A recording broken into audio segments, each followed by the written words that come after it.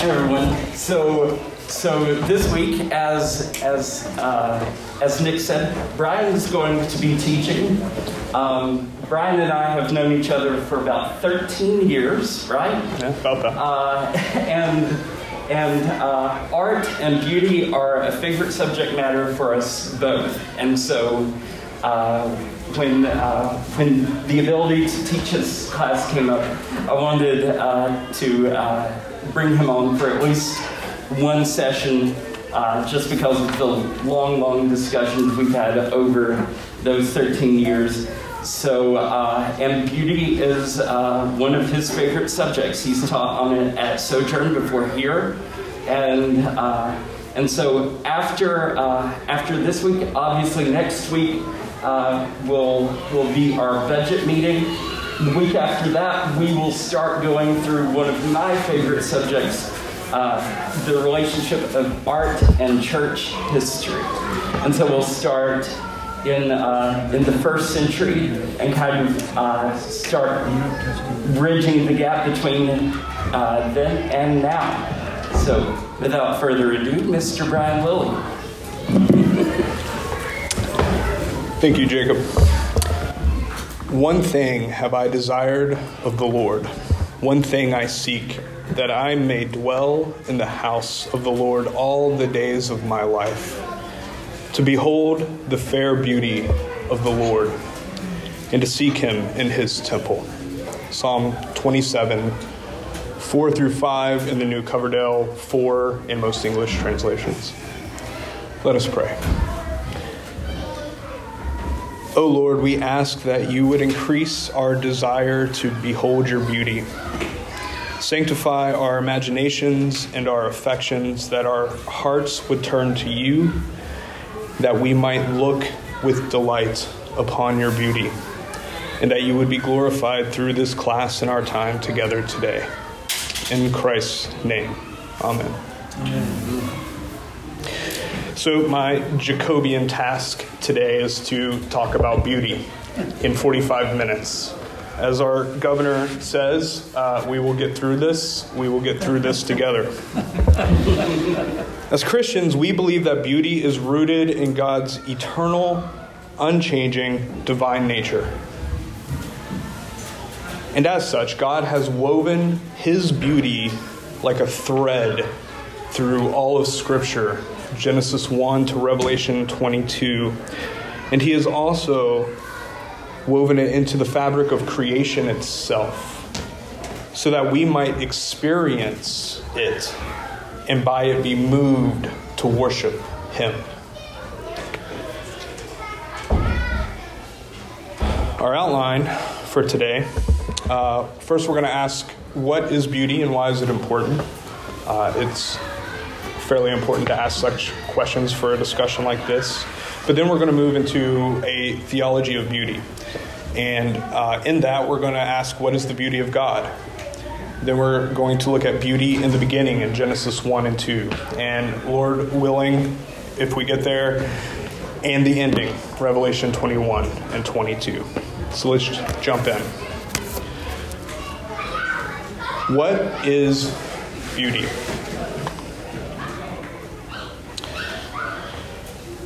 Beauty is the harmony between qualities that, the qualities of something, whether it's physical or less tangible, that when we perceive or experience it, it gives us a sense of pleasure and delight and awe and wonder.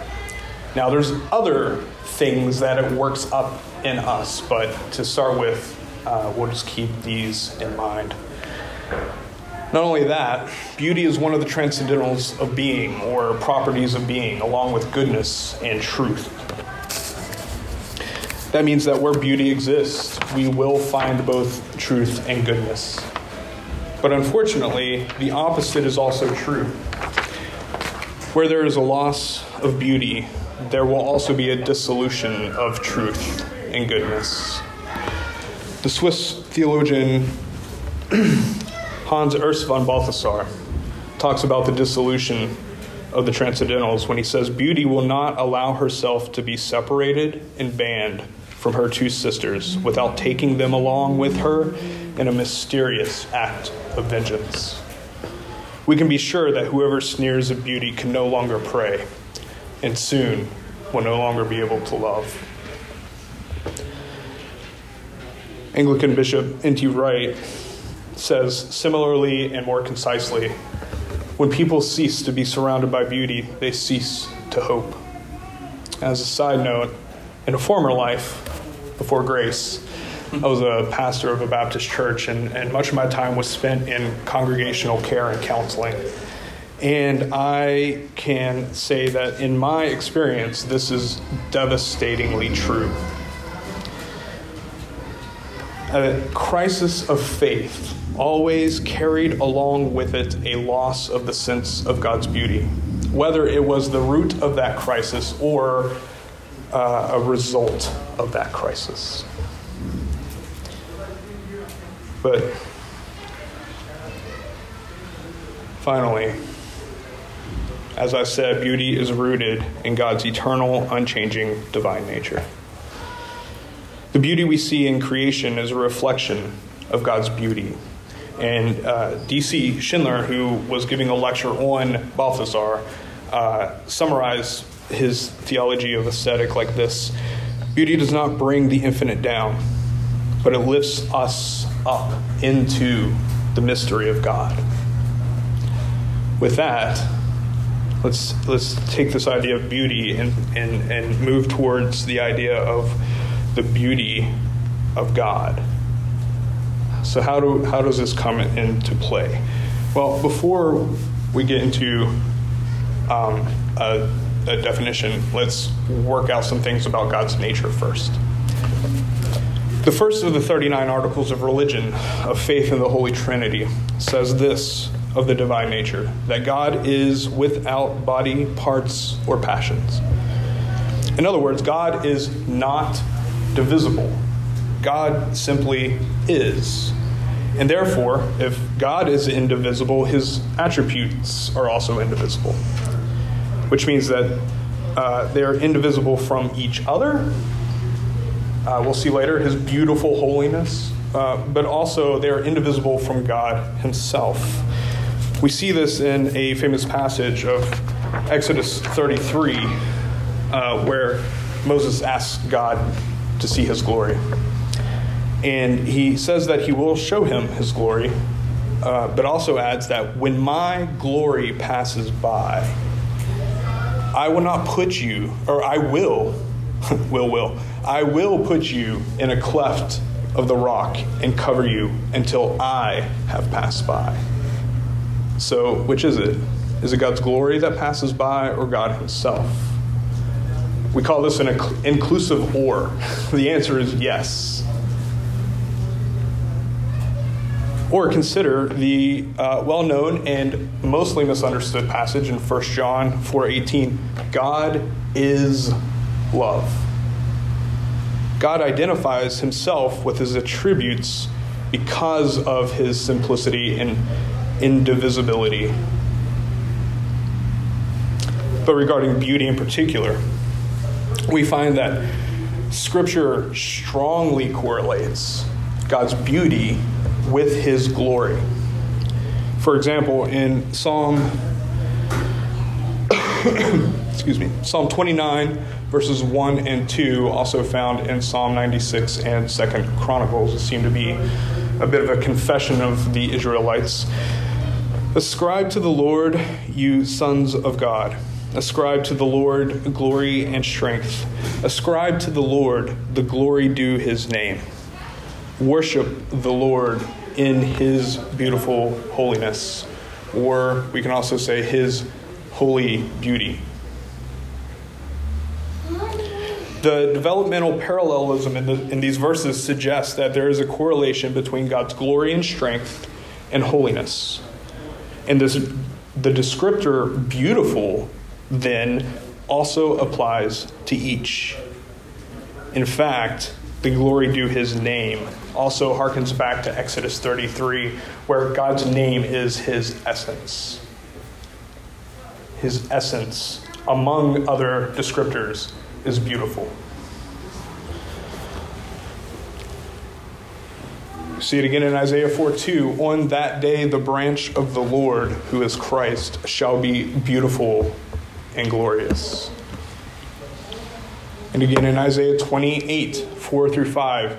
That wreath, the pride of Ephraim's drunkards, will be trampled underfoot. That fading flower, Ephraim's glorious beauty, will be swallowed up.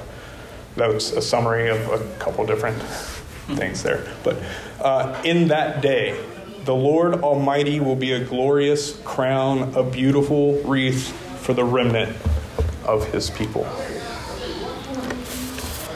Note the contrast here. There is a counterfeit glorious beauty in Ephraim and the true glorious beauty of God. And again, we have a parallelism, this time synonymous, where we see in verse 5, a glorious crown, a beautiful wreath. Again, a strong correlation between God's beauty and his glory. So what do we do with all that? God's beauty is God himself in his glory, the experience of whom produces in us a sense of awe and wonder and transcendence. We do not experience the attributes of God abstractly. We experience God himself. And we experience God himself in his beauty, or in his glory, in his holiness. And if what I've said so far is right, then all those things simultaneously.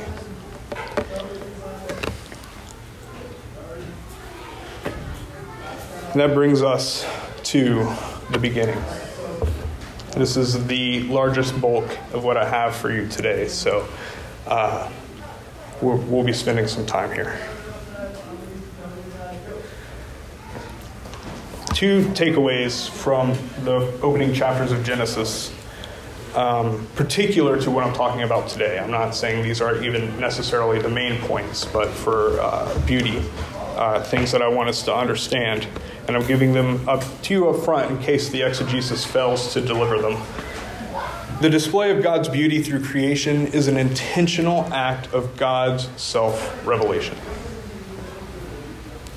It is not an incidental effect of creation, in other words. God's beauty, number two, God's beauty is a necessary element of our flourishing. His beauty fills, informs, and transforms every aspect of our lives. It transforms everything. Now, that being said, as we get into the text, Jacob has mentioned, and theologians agree with Jacob, such as G.K. Beale and George Wyndham and John Walton, that the best way for us to read Genesis 1 and 2 is that it portrays creation itself as the temple of God, a cosmic temple. Just a few of many examples of this from the text is that the 7 days of creation match the 7-day ceremonies of the ancient Near East to inaugurate the temple. Near the completion of the temple, an icon or the image of God is placed at the center of the temple to represent the God's presence. And third, when the ceremony is complete, God is said to take his rest in the temple. And that does not mean that he ceases from his work. What that means is that when an authority figure takes rest, it is taking the throne and establishing one's rule over the kingdom. So if this is true, I submit to you it is. Genesis 1 is liturgical. A liturgy of creation which displays the beauty of God. We begin with a call to worship. Genesis 1:1 and 2. In the beginning, God created the heavens and the earth. Now, the earth was formless and empty. Darkness was over the face of the deep, and the Spirit of God was hovering over the waters. Before anything else existed, God existed, and he has created everything that is. But at first, creation is dark. It is, as the ancient readers would have understood the phrase, formless and empty, it was chaotic and desolate. And this is further intensified by the sea, which was known as a symbol of chaos, the raging, tempestuous seas. But God is up to something. The Spirit of God hovered over the waters, over the sea of chaos.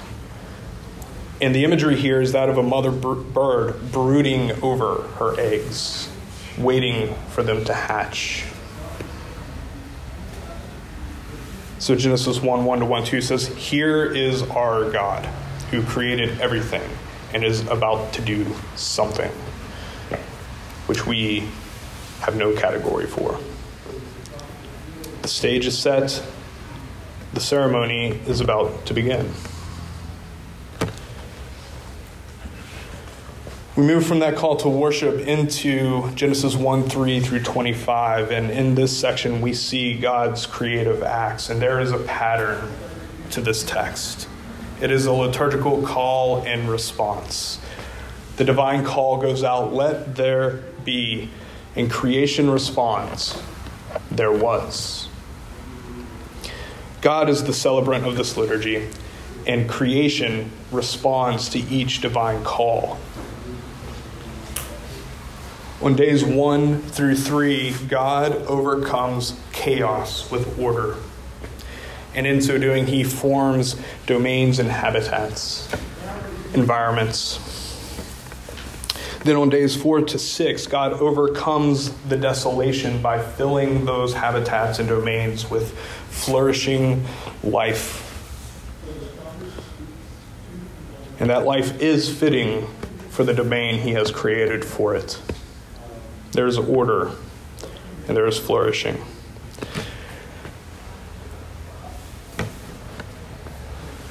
And each one of those sections of call and response ends with this.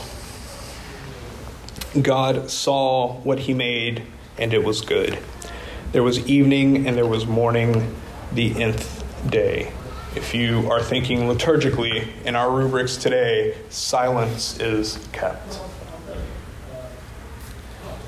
You see, when we read this, what it invites us to do as the reader is to pause, to stop, to contemplate God's glory in his creative work, and to admire creation's goodness, reflecting God's own, and respond ourselves in worship. It's the same pattern, actually, that Sabbath rest was meant to be. So let's do that.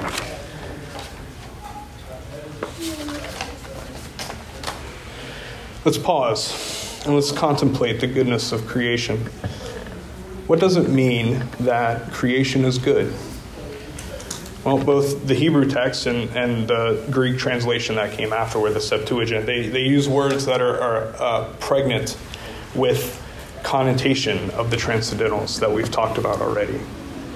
Beautiful, honest, and good. And we have to be careful here. Like when we have a lexicon, when we have a series of words that could fit, we want to make sure that the context is what shapes our understanding of the word. We're not doing an amplified Bible here, where you can just pick and choose whatever word you want. No offense to anyone who has an amplified Bible with them. Maybe a little bit, but we don't get to pick and choose. So I think that we can argue from the context itself that this pregnant sense of good is correct, though. One, because of what we've already said about the transcendentals. But two, because of the context of Genesis 1 through 3 itself. So creation is beautiful. If it wasn't, I would not have much to say up here today. It is pleasing to God. God was pleased with what he created, and it reflects his beauty. That is the transcendental of beauty, in case there is a question of that. Creation is also moral. It is without sin or rebellion. This is goodness. If you need a context to help you with this, read Genesis 3 through Revelation 20.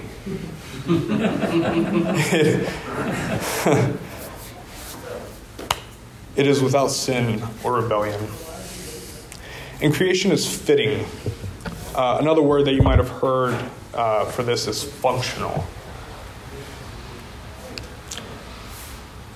Each created thing is fulfilling its God-ordained function, role, and purpose.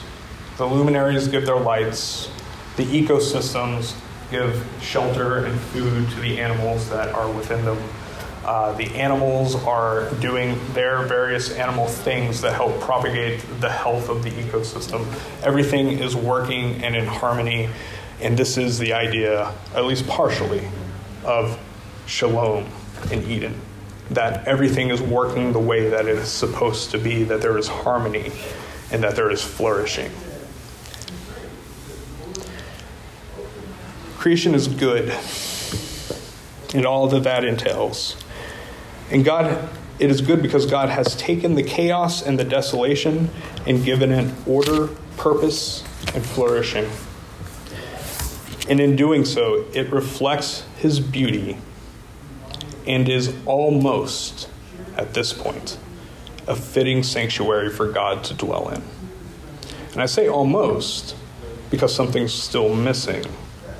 The placement of the icon, the image of God within the temple.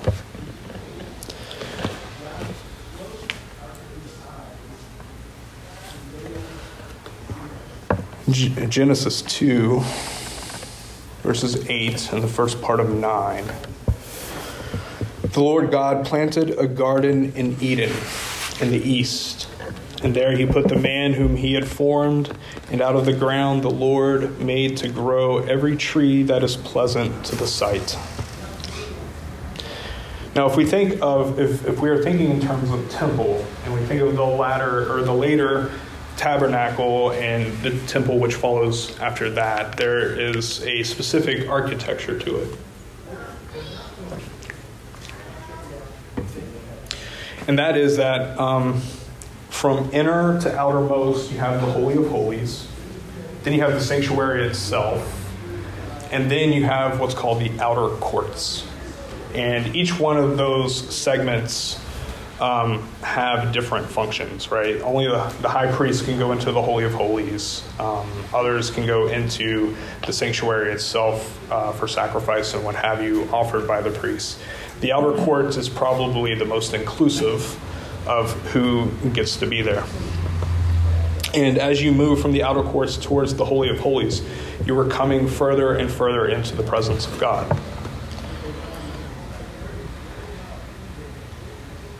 In creation, we see a similar pattern.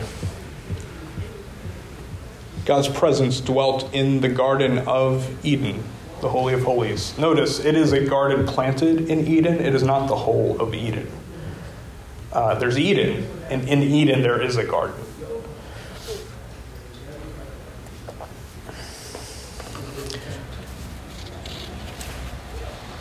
And then we find, and there he put the man whom he had formed, the placement of the image of God in the temple.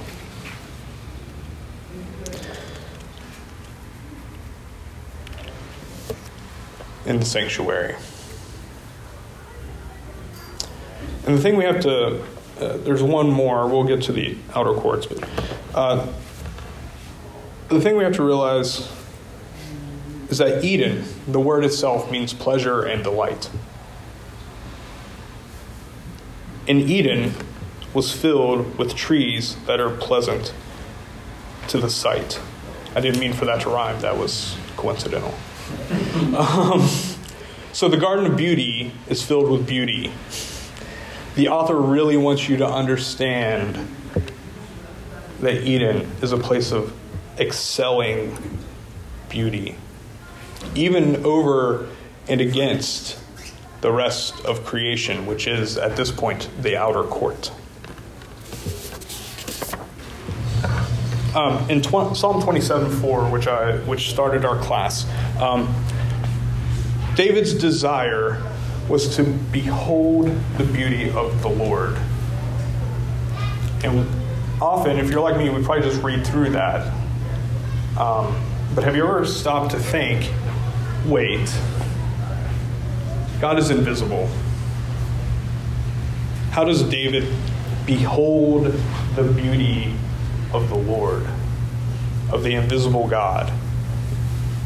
There was a scant 33 to 36 years where that was possible because of the incarnation. If you don't know your Bible history, that came much later than David.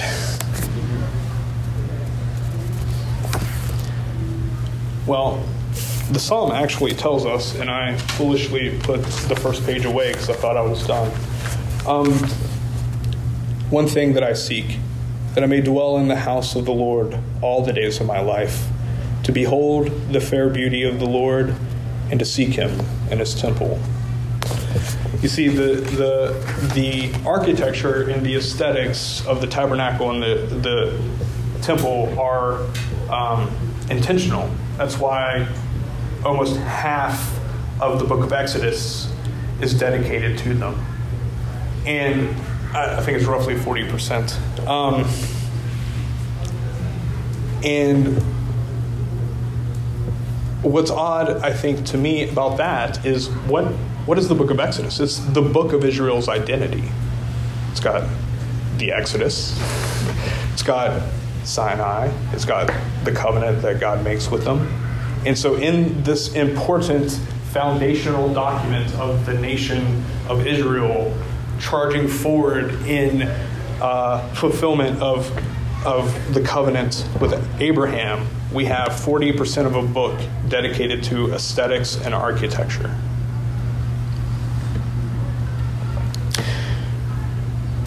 He could see the beauty of the invisible God by contemplating the beauty of the tabernacle itself. It was built, it says, according to the heavenly blueprint, or whatever, however we translate that. But it looked an awful lot like Eden, with its blues and its trees and its pomegranates and its basins that look like the river that ran out of Eden, and the tree of life in some of the various furnitures. So it seems that Eden itself was also part of this heavenly blueprint. But then we get to the rest of creation, the outer courts. And listen, it was also beautiful, don't get me wrong. But there are no superlatives given to the rest of creation. Here's what we do get. The gold of that land is good. Bdellium and onyx stone are there. That's our detail. And if you're reading through it, you're just like, well, what is this cat talking about? Like, who cares, right? What a weird detail to throw in at a time when paper or their version of that was scarce, and they had to conserve as much as they could and only give details that matter. We'll come back to that. The idea, though, is that creation is no longer chaotic, but it is unfinished. And these raw materials are mentioned because they speak to the potential of the rest of creation. And in doing that, it also gives us a clue as to what our function as human beings is to be in the world. We call that function, or maybe better, a calling or vocation. We often call it the cultural mandate.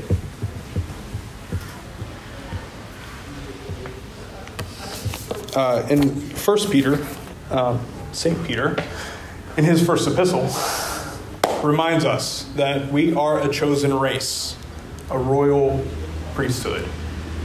Now, if you're familiar with the Old Testament, you'll know that that actually is something that God calls Israel itself, the nation, which is why I think he also follows it up with the nation.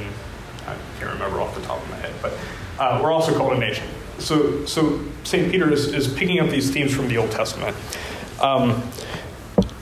But the designation that Israel received as a chosen race, a royal priesthood, did not start with the nation of Israel.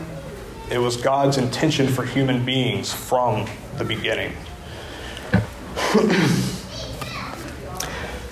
Our vocation, our calling, our shared calling, I should say. We have our individual vocations, but as human beings, we are called to be a royal priesthood. And we see the royal aspect of this in Genesis 1:26 through 28. Then God said, "Let us make humankind in our image, according to our likeness." God blessed them, and God said to them, "Be fruitful and multiply. Fill the earth and subdue it.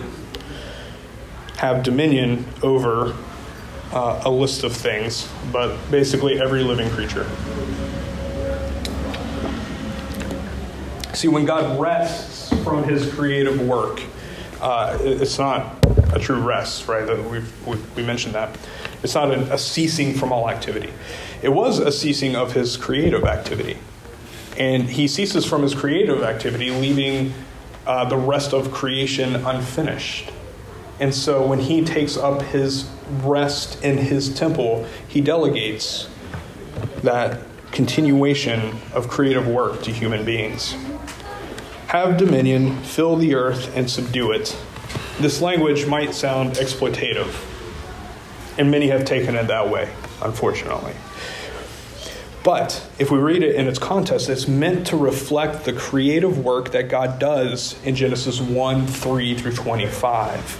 And what he does in those verses, as we talked about, is to exercise his dominion by subduing chaos and desolation, bringing creation to a place of flourishing shalom that reflects his beauty.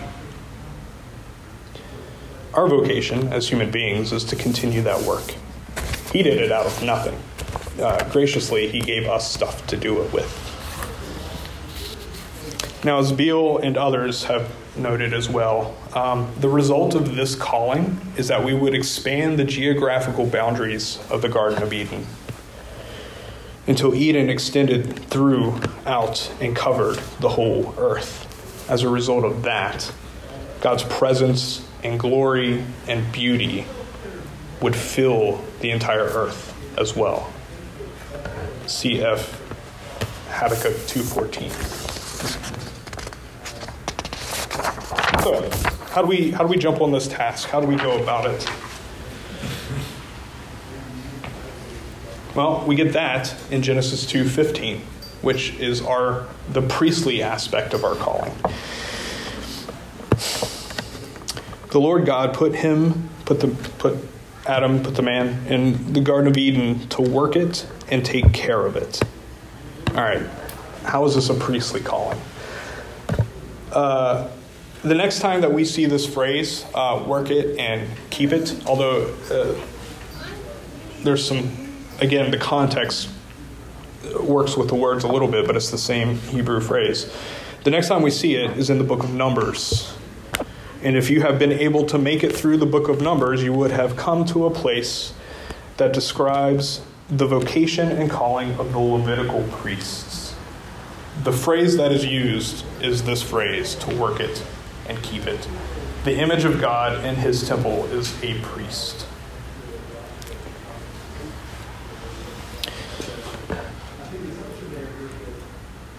Remember that we said that the existence of the raw materials reflected creation's potential. Human beings were to expand the boundaries of Eden through cultivating the world. As Andy Crouch says in his book, Culture Making, Recovering Our Creative Calling, We are to make something of the world. We make things. It's not just a divine gardening, although that is part of it. But we are to use those raw materials to make stuff, what we commonly call culture. And the goal of this is that through culture making, we would display the beauty of God.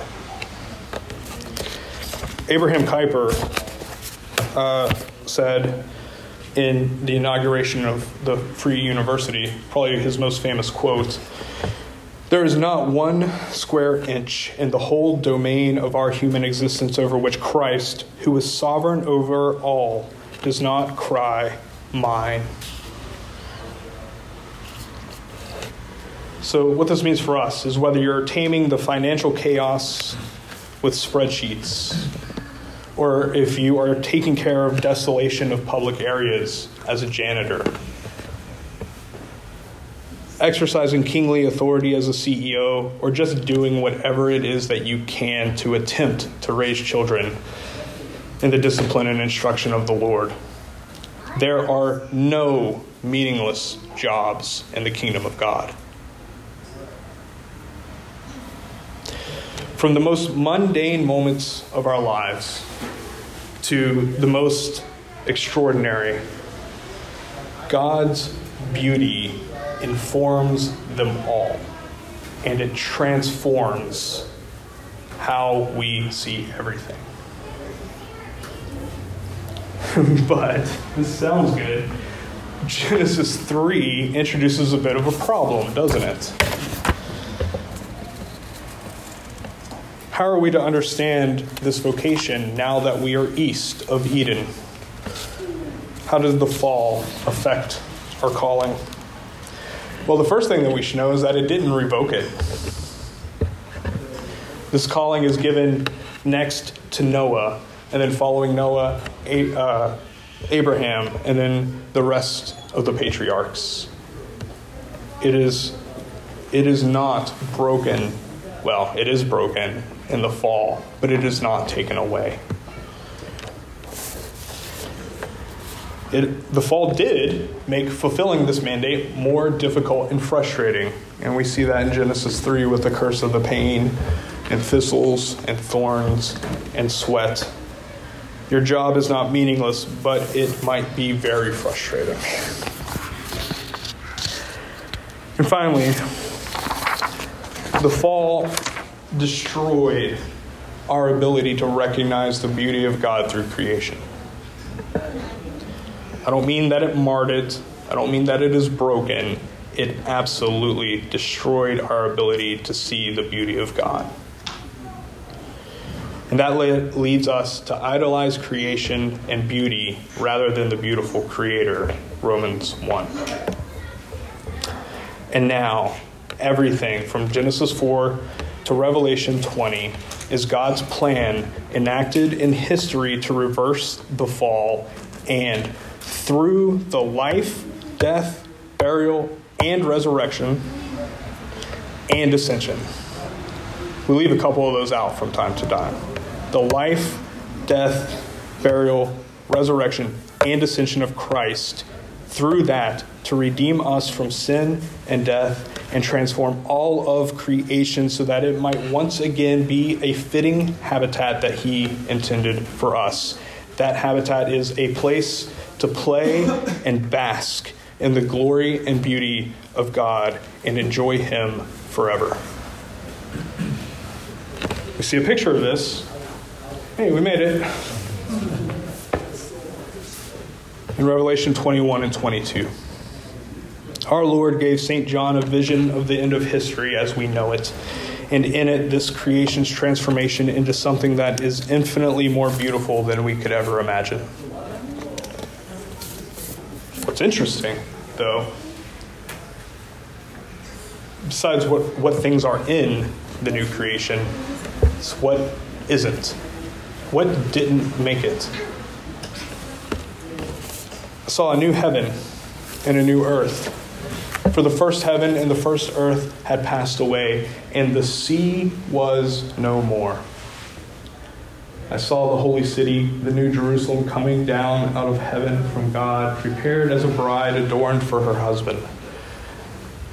The city has no need of sun or moon to shine on it, for the glory of God gives its light, and its lamp is the Lamb.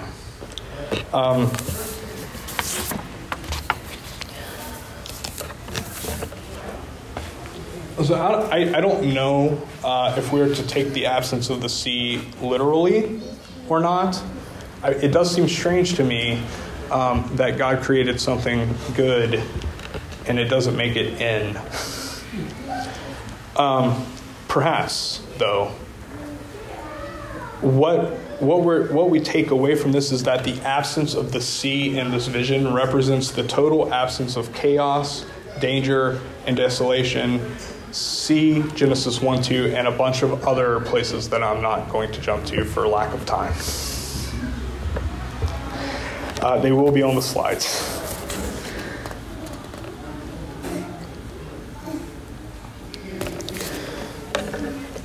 In its place,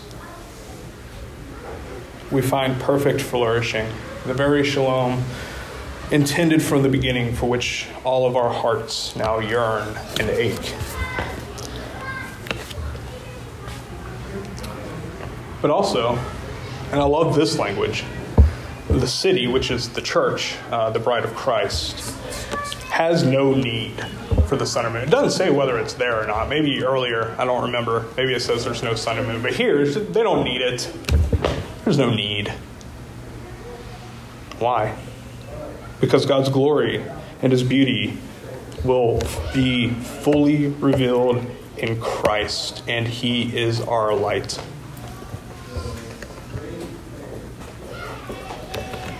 No sea, no need of sun or moon.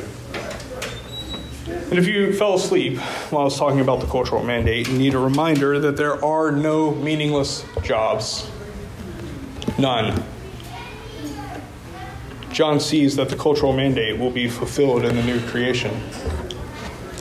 By the Lamb's light, a continuation from the previous verse, the nations will walk, and the kings of earth will bring their glory into it. They will bring into it the glory and honor of the nations. Nothing unclean will ever enter into it. John is quoting from Isaiah 60, as he is wont to do throughout the Revelation. Isaiah and Ezekiel are big sources.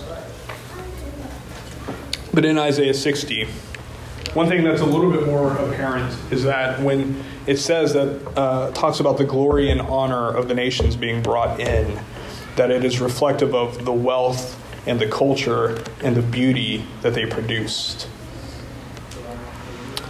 One example of this is actually explicitly in, I think, Isaiah 60, is the ships of Tarshish, which was basically a wonder of the world at that point. And what's interesting about that is Ezekiel has already said they're about to be destroyed out of judgment.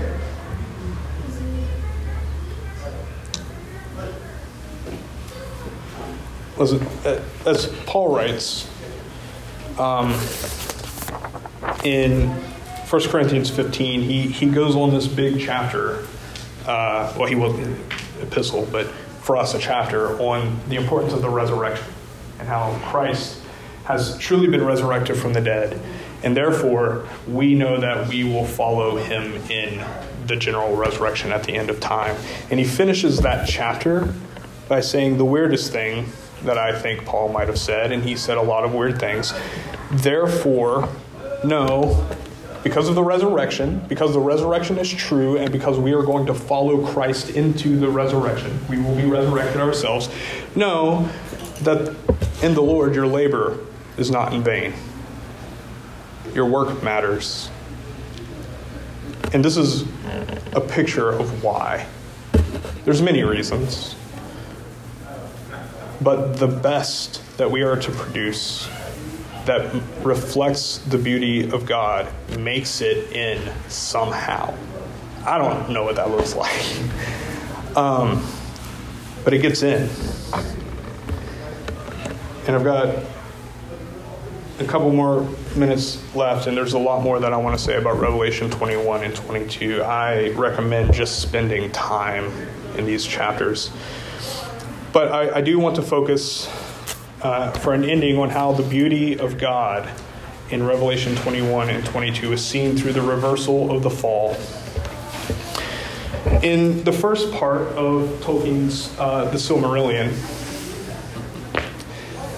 Jacob is chuckling because he knew this was going to happen probably. In The Silmarillion, we see both the creation and the fall of Arda, which is the earth in Lord of the Rings. And like ours, this fall comes through a rebellion. As creation unfolds and evil begins to infect everything, Eru, who is the creator god in Lord of the Rings, confronts Melkor, who is leading the rebellion of the Ainur. Listen, the details aren't that important. Anyways, he confronts Melkor and he says this: "You shall see that no theme may be played that does not have its uttermost source in me. No one can alter the music in my despite. Whoever attempts this shall prove to be nothing but my instrument in devising things more wonderful, which even he has not imagined." Melkor and the evil that he introduced is merely Eru's instrument to make everything far more beautiful than it would have been otherwise. And several ages later, after Sauron's ring is destroyed, the true hero of Lord of the Rings, by the way, Sam Gamgee, if you're confused, regains consciousness. And in waking up, he's surprised that he's alive. And he's even more surprised to see Gandalf, who he hasn't seen since the first book, thinking he was dead. Spoiler alerts. And in his surprise, he turns to Gandalf and in his wonder asks him, "Is everything sad going to come untrue?" Revelation 21, 3 and following. "Look, the dwelling place of God is with human beings. He will dwell with them, and they will be his people. And God himself will be with them as their God. He will wipe away every tear from their eyes, and death shall be no more.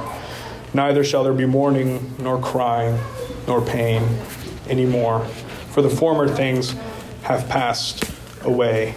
Yes, Sam, everything sad is going to come untrue. All of our chaos, all of our desolation, our sin, our hurt, our pain is going to dissolve like the fragile snowflakes they are, who drift under no power of their own, but can only melt as soon as they touch something real and solid. Indeed, they have already begun to dissolve upon the sure and solid foundation of Christ crucified. We will see the fullness of God's beauty in Christ, not dimly through a mirror, but face to face. The face of the very one who will wipe away all of our tears.